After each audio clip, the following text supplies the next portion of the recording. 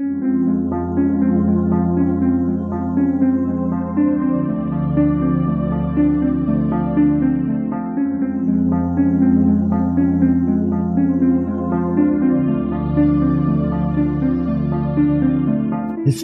tells the story of the world and of our lives.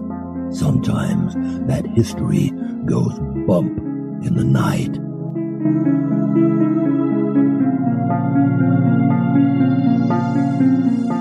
Broadcasting from the center of oddity and the supernatural in Central Florida, it's the History Goes Bump podcast.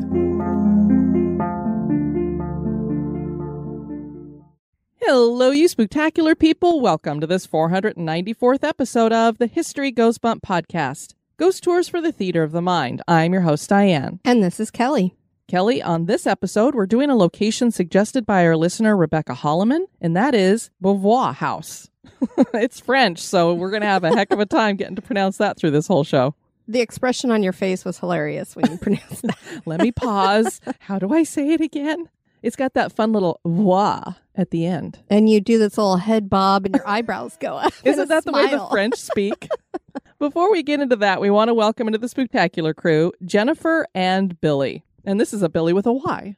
Thank you so much for joining our Facebook group. And now this moment in oddity.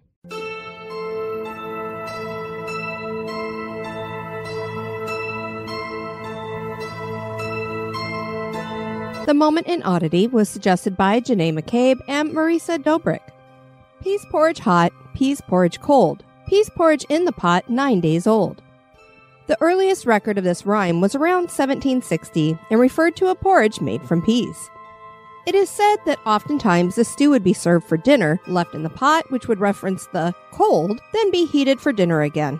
Now, the 9 days old portion of the rhyme is what gets me. I understand the premise behind perpetual stew, but my mind paints a graphic picture of the possible intestinal problems produced by spoiled peas porridge.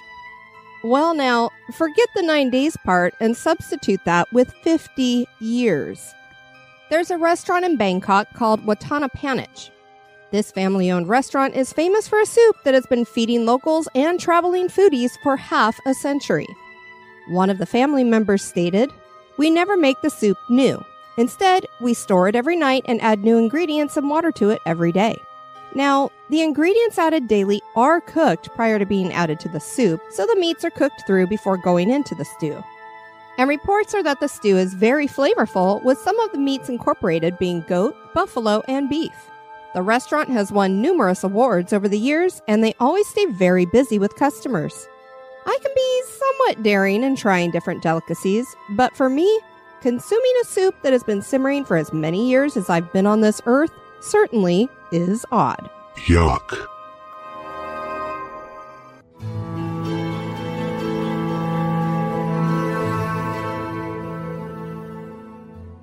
Grab your slippers, hot chocolate, flashlight, and maybe even that baseball bat. And now, this month in history.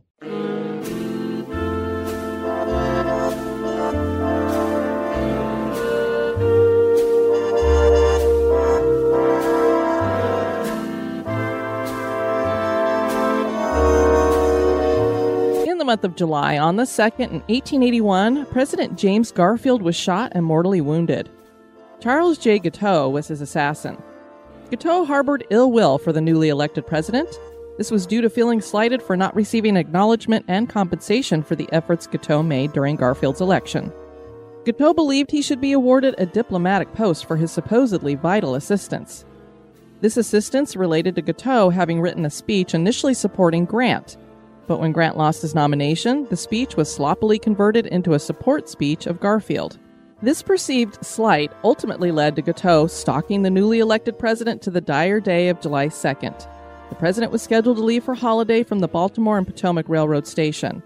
Garfield did not have a security detail with him, as was common for early presidents. After President Garfield entered the station's waiting room, Guiteau shot twice. The first bullet grazed the president's shoulder, and the second lodged in his back. The second bullet was not able to be located, and Garfield was told he would not survive the night. He did, however, survive, and then the task to locate the bullet moved forward. Alexander Graham Bell devised a metal detector to try and locate it. Unfortunately, the metal bed frame interfered, as did a doctor who insisted the bullet would be lodged in Garfield's right side. As it turned out, the bullet was actually on Garfield's left side and would have been found if Bell was able to use his detector on that side. The president's condition continued to worsen, and he passed away on September 19, 1881, after less than 9 months serving as the nation's president.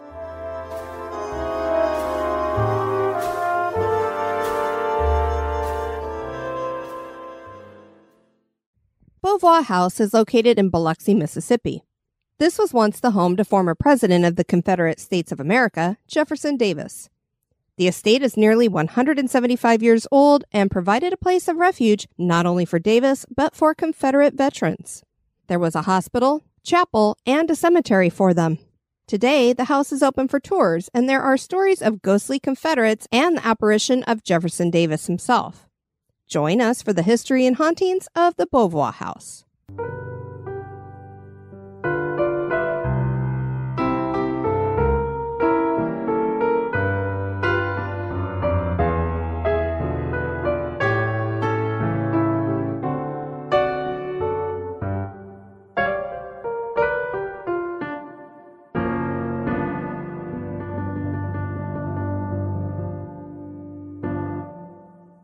Indigenous people have been in the Biloxi area starting from 8000 BC and into the 1700s. The French were the first Europeans to arrive here, and they became friends with the Biloxi Indians, who were called Bilaki by the French, and that is where the city gets its name. This was the capital of French Louisiana for a time.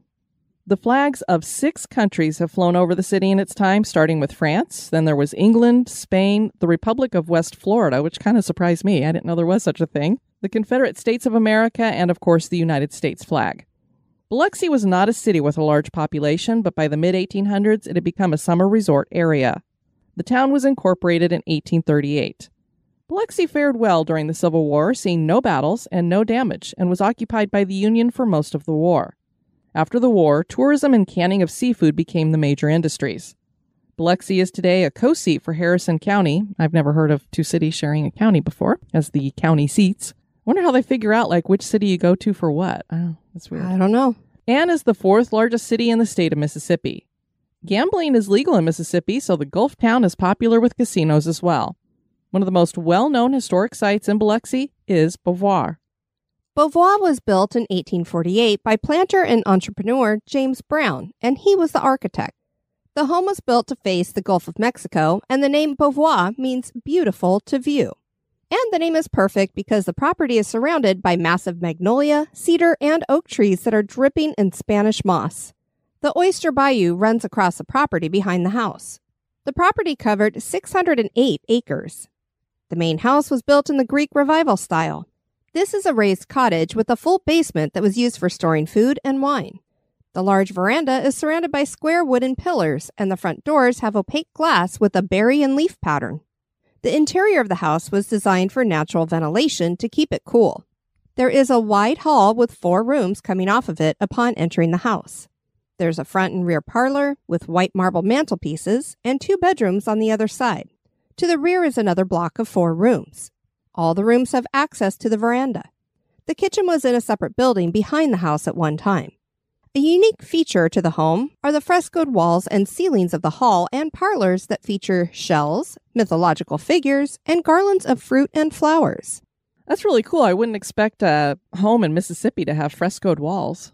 Neither would I. I would imagine more of a French influence. Yeah. There were also 2 cottages added to the property that flanked the house. They each have pagoda-like roofs and were single rooms with 2 entrances and floor-length windows. Despite all the land and being referred to as a plantation, Beauvoir was never a working plantation and only had gardens later when the Davises lived there. Wikipedia says that it was a cotton plantation, but when I looked at the actual historical documents that made this a National Historic Site, they said this was never a plantation. So I'm going to go with what they said rather than Wikipedia. Yeah, Wikipedia can be edited by anyone. Exactly. So. In 1873, the property was sold to a man named Frank Johnston, but he didn't own it for long. The next owners would be Samuel and Sarah Ann Ellis Dorsey. Sarah was born and raised in Natchez, Mississippi, and she became a novelist and historian. Her biography about Louisiana wartime Governor Henry Watkins Allen is a historical classic that is part of what has come to be known as lost cause literature. Her husband Samuel was much older and he passed in 1875, so her half-brother, Mortimer Dahlgren, moved in with her. I really fancy that name. That name Mortimer has come up a few times. It's quite popular, I guess. Sarah had heard that Jefferson Davis and his family were having difficulties, so she invited him to rent one of the cottages on the property, which he did in 1877. Jefferson Davis was born in Kentucky on June 3, 1808. His brother Joseph pushed for Jefferson to be well educated, so he attended Transylvania College in Kentucky before going to the U.S. Military Academy at West Point in 1824. Davis wasn't much of a cadet. He placed 23rd in a class of 34. Not very good. He continued to serve in the military, though, and saw some action during the Black Hawk War in 1832. In 1833, he met future President Zachary Taylor's daughter, Sarah, and he fell in love. The couple were married in 1835 without the blessing of Taylor. Their wedded bliss was short-lived as the couple contracted malaria and Sarah died just 3 months after the nuptials. Davis was devastated and he became a recluse for 10 years. He eventually found love again with Verena Banks Howell, and the two married in 1845. The couple would have 6 children, 2 girls and 4 boys, but only the girls would reach adulthood. Can't imagine losing 4 children and all your sons. It's so sad. That same year, 1845, Davis's political life began, and he was elected to the U.S. House of Representatives for Mississippi. He eventually served 6 years as U.S. Senator from Mississippi, 4 years as U.S. Secretary of War, and even ran to become governor of Mississippi in 1851. But of course, what he is most well known for is becoming the first and only president of the Confederate States of America. Mississippi was the second state to secede leading up to the Civil War, with South Carolina being the first. Davis believed that the Constitution protected the rights of the states to secede, but he wasn't in favor of such a drastic move. He argued against it for a time, but was drafted to lead the Confederacy. He had to be drafted because he didn't want the job. He wanted a military post. On February 18, 1861, Jefferson Davis was sworn in as President of the Confederate States of America. Davis had owned a plantation with slaves, so he was in favor of the institution. He was a popular president at first, but his personality would soon clash with many people. He would reward unsuccessful military officers. His administration had a lot of infighting, and he was chronically ill. The Confederacy would suffer a number of defeats in 1865, and by April 2, 1865, Davis and the other members of the Confederate government were forced to flee from Richmond because the Union was on its way there. Davis was captured by Northern soldiers near Irwinville, Georgia, on May 10, 1865. Jefferson Davis was imprisoned at Fort Monroe, Virginia, for 2 years. He was charged with treason, but was never brought to trial. He was released on bond in May of 1867, and his trial, which dragged out to 1869, was canceled by the prosecution. Davis and his family traveled throughout Europe for a while before returning to America in Tennessee. That brings us to 1877, and Davis has been invited to rent a cottage at Beauvoir, and he took Sarah Dorsey up on that offer. Verena Davis joined her husband at Beauvoir in 1878, and the following year, their daughter Winnie joined them after studying in Europe. In 1879, Davis signed a contract to buy Beauvoir for $5,000 that he was going to pay in 3 installments. But a few months later, Mrs. Dorsey passed, and at the reading of her will, Davis was surprised to hear that she had left the property to him.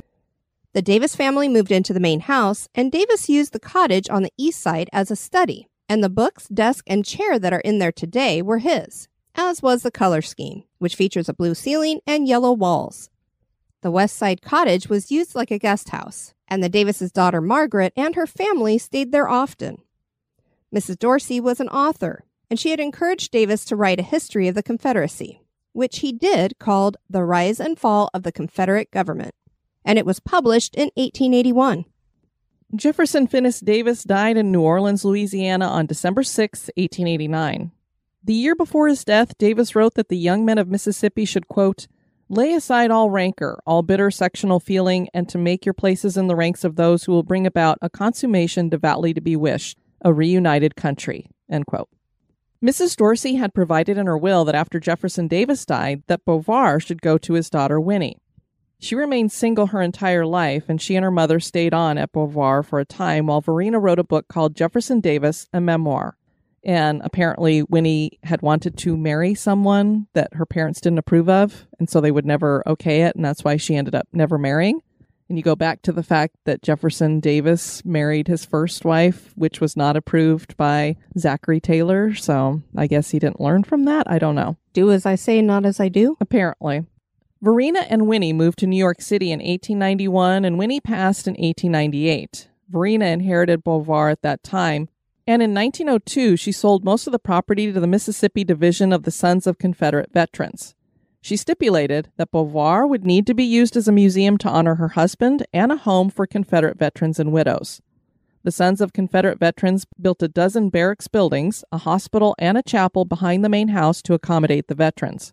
From 1903 to 1957, approximately 2,500 veterans and their families lived at the home, and many of the veterans who died there were buried in a cemetery that was added to the property. And now a little break for a word about one of our sponsors.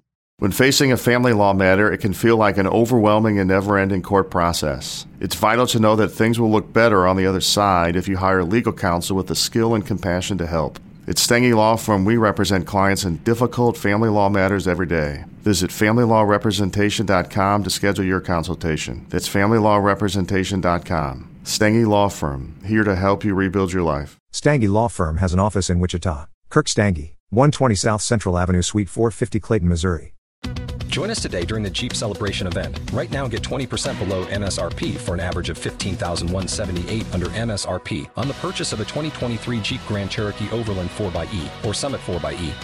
Not compatible with lease offers or with any other consumer incentive offers. $15,178 average based on 20% below average MSRP from all 2023 Grand Cherokee Overland 4xE and Summit 4xE models in dealer stock. Residency restrictions apply. Take retail delivery from dealer stock by 4/1. Jeep is a registered trademark.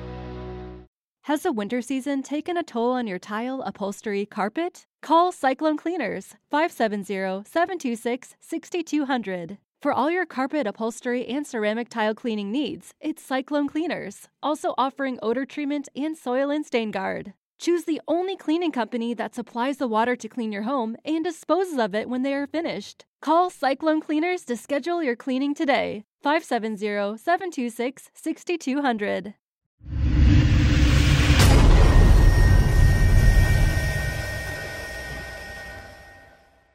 The museum at Beauvoir was opened in 1941, and tours were offered starting then and continue to today. Also added to the property were a Jefferson Davis Gallery, gift shop, the Tomb of the Unknown Confederate Soldier, and the Jefferson Davis Presidential Library. Hurricane Camille blew through in 1969 and devastated most of the Gulf Coast of Mississippi. Beauvoir stood up pretty well, suffering some flooding and losing the front stairs of the main house. The East Cottage lost its front steps and veranda. Some of the outbuildings were demolished, and the landscaping was lost as well. Hurricane Katrina did a number on the property in 2005 when the storm hit Biloxi head-on. The main building was severely damaged, with its porches being destroyed and part of the roof was lost. As for the rest of the property, one cottage was destroyed, as was the library pavilion, a barracks replica, the Confederate Museum, and the director's home. The Davis Presidential Library lost 35% of its collections. The destroyed buildings are slated to be reproduced as replicas. The main house is suffering from deterioration caused by settling after restoration was done in the wake of Hurricane Katrina. I don't know if they screwed something up, but the ceilings are like peeling off and coming down in parts of the rooms and stuff like that because for some reason it's settled. So I don't know what they did to it, but whatever they did a bad restoration job. They also need to paint the walls and everything, and on the outside it needs paint too. Beauvoir sits on 52 acres today. The cemetery holds 784 graves and features the United Daughters of the Confederacy Memorial Archway. Jefferson Davis's father, Samuel Emory Davis, is buried here, as is a Davis niece and her husband, and there's also the tomb of the unknown Confederate soldier. Original headstones were just made from wood with hand-painted markings, so obviously none of them have survived at all. The government eventually provided stones for the veterans. The information on many of them is incomplete or wrong. At least they gave them stones, I guess. Many burials have no markings as they were for the wives of the veterans.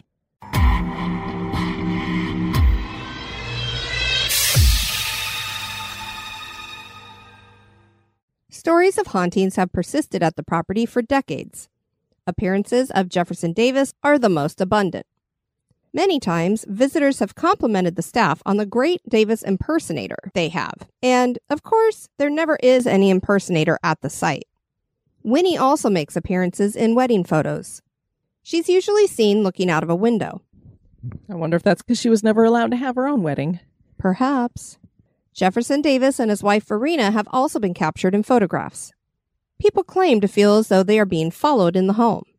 And a bust cries tears. Yeah, I didn't get any more information on that. I don't know which bust or why, but that's weird. Scott Rogers heads up MGC Paranormal, a paranormal investigation group that conducted a ghost hunt at Beauvoir in 2014. He told the Tuscaloosa News one staffer says he sees Jefferson Davis a couple of times a week standing in the main hall. I mean, that's a lot. It is. Full-bodied apparitions are a rarity, but they're normal there. There's a file, I'm guessing 30 or 40 photographs that visitors have sent back to them. There are photographs of full-bodied apparitions that aren't supposed to be there.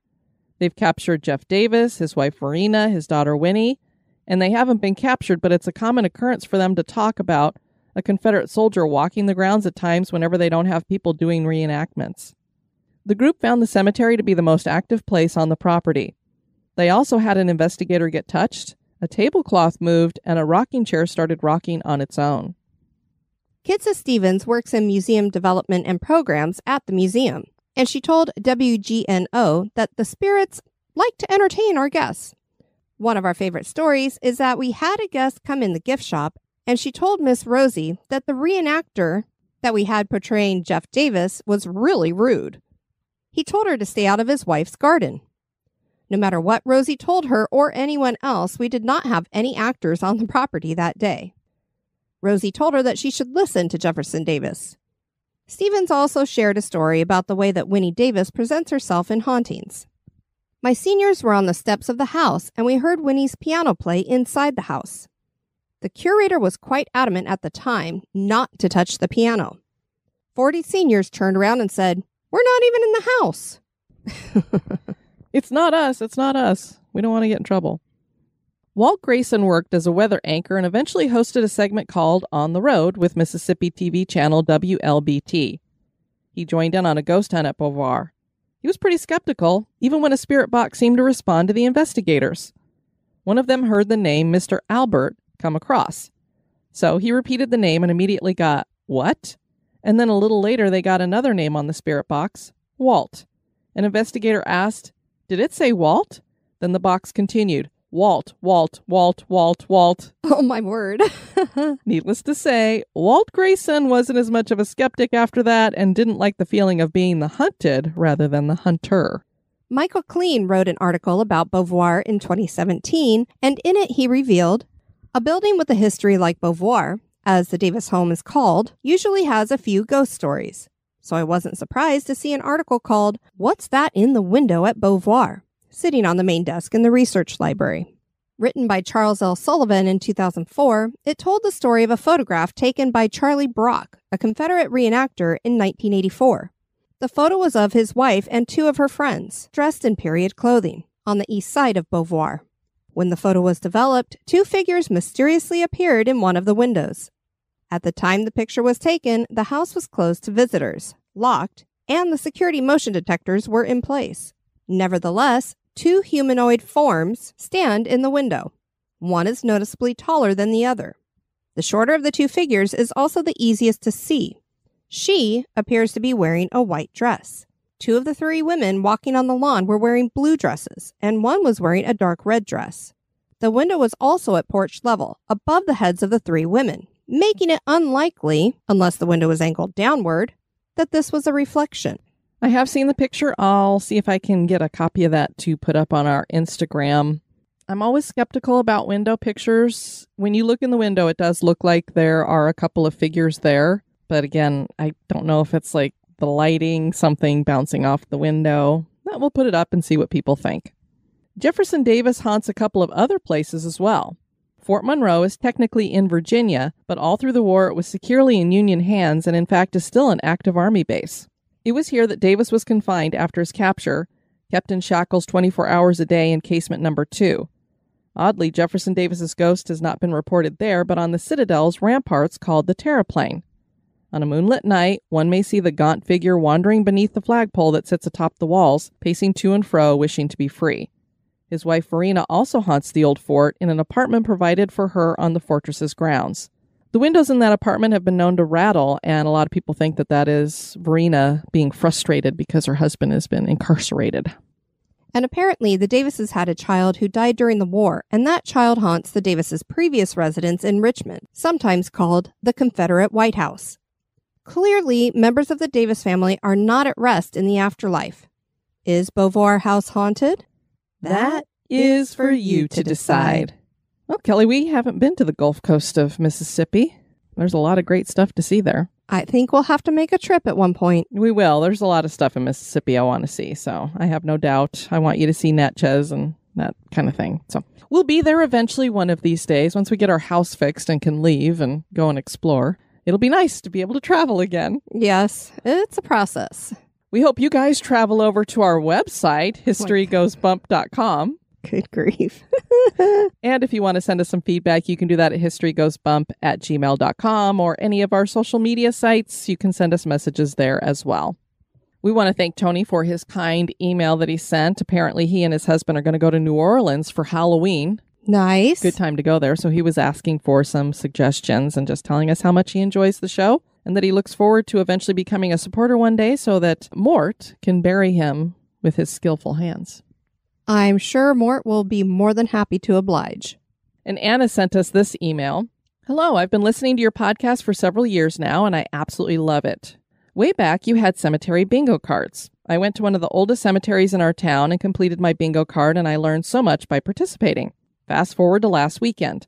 I was finally able to make it on a tour of this same cemetery, and I think I impressed the tour guide by my knowledge of some of the symbols on headstones. Ah, very cool. If you ever make it to central Iowa, I highly recommend a tour of the Woodland Cemetery. It's full of a who's who of the movers and shakers of early Des Moines. If you are lucky enough like I was, you'll be able to tour the city receiving vault, which was built in 1888. Because of your podcast and your information about cemeteries, I'm hoping to volunteer and give tours one day myself. That's Excellent. Awesome. Very cool. And I love it when we help people to learn a little bit something about cemeteries. As people know, that's our favorite subject. Yeah, and it's actually something that everybody gets really into every single year. So we like having it as an annual activity in October. Absolutely. And speaking of cemeteries, the Phantasmal Crime dropped this week, and I'm talking in that about a murdered teacher. And unfortunately, back in the day, victims of crimes didn't get a lot of attention. There was a lot of focus on the killers. That is changing now with the interest that people have in true crime. There's a lot more emphasis on victims and stuff. So I wasn't able to find out a whole lot about this teacher. A lot of the information that I knew came because I was looking at her headstone. And so I figured out things about her and her family and what had happened with her husband and future lives and obituaries that cropped up from that and everything. So that's why cemeteries, I emphasize it so much, how important having that headstone and the information that's connected to them. And please write obituaries for your loved ones too. Absolutely. There was no obituary for her. So I couldn't even get information from that about her life. I was like, why did they not write an obituary? I mean, this is a murder victim back in the 80s. So it's not like it was that long ago, but sad. We want to thank you guys for tuning in to this episode. I've been your host, Diane. And this has been Kelly. You take care now. Bye-bye. This episode is brought to you by our executive producers. Dispatches from the Grave Digger. Mort is very excited. Mona von Petersdorf has come back, and he's going to be putting her back into a chest tube. Thank you so much for continuing to support History Goes Bump. You can find History Goes Bump on Spotify, iHeartRadio, Apple Podcasts, Pandora, Google Play, and anywhere you can listen to podcasts.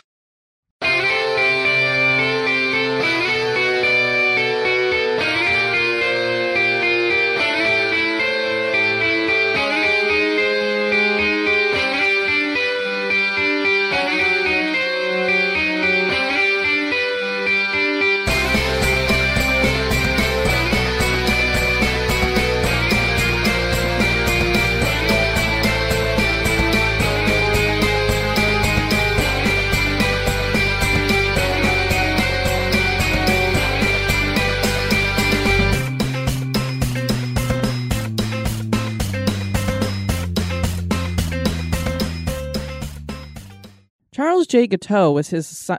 Those damn S's. Kitsa Stevens works in museum development and Kitsa Stevens works in museum. Kitsa Stevens works in museum. I think hitting yourself in the head with the microphone's not going to help. It may. You never know. Beauvoir was built in 1848 by planter and entrepreneur James Brown, and he was the architect. What? Oh, James Brown. Good God. Huh. Get in the hot tub. Not that James Brown, Kelly.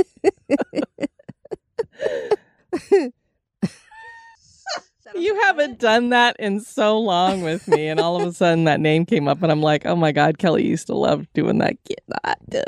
Good God. You do a very good James Brown impression. I don't know about that. You're partial to everything I do.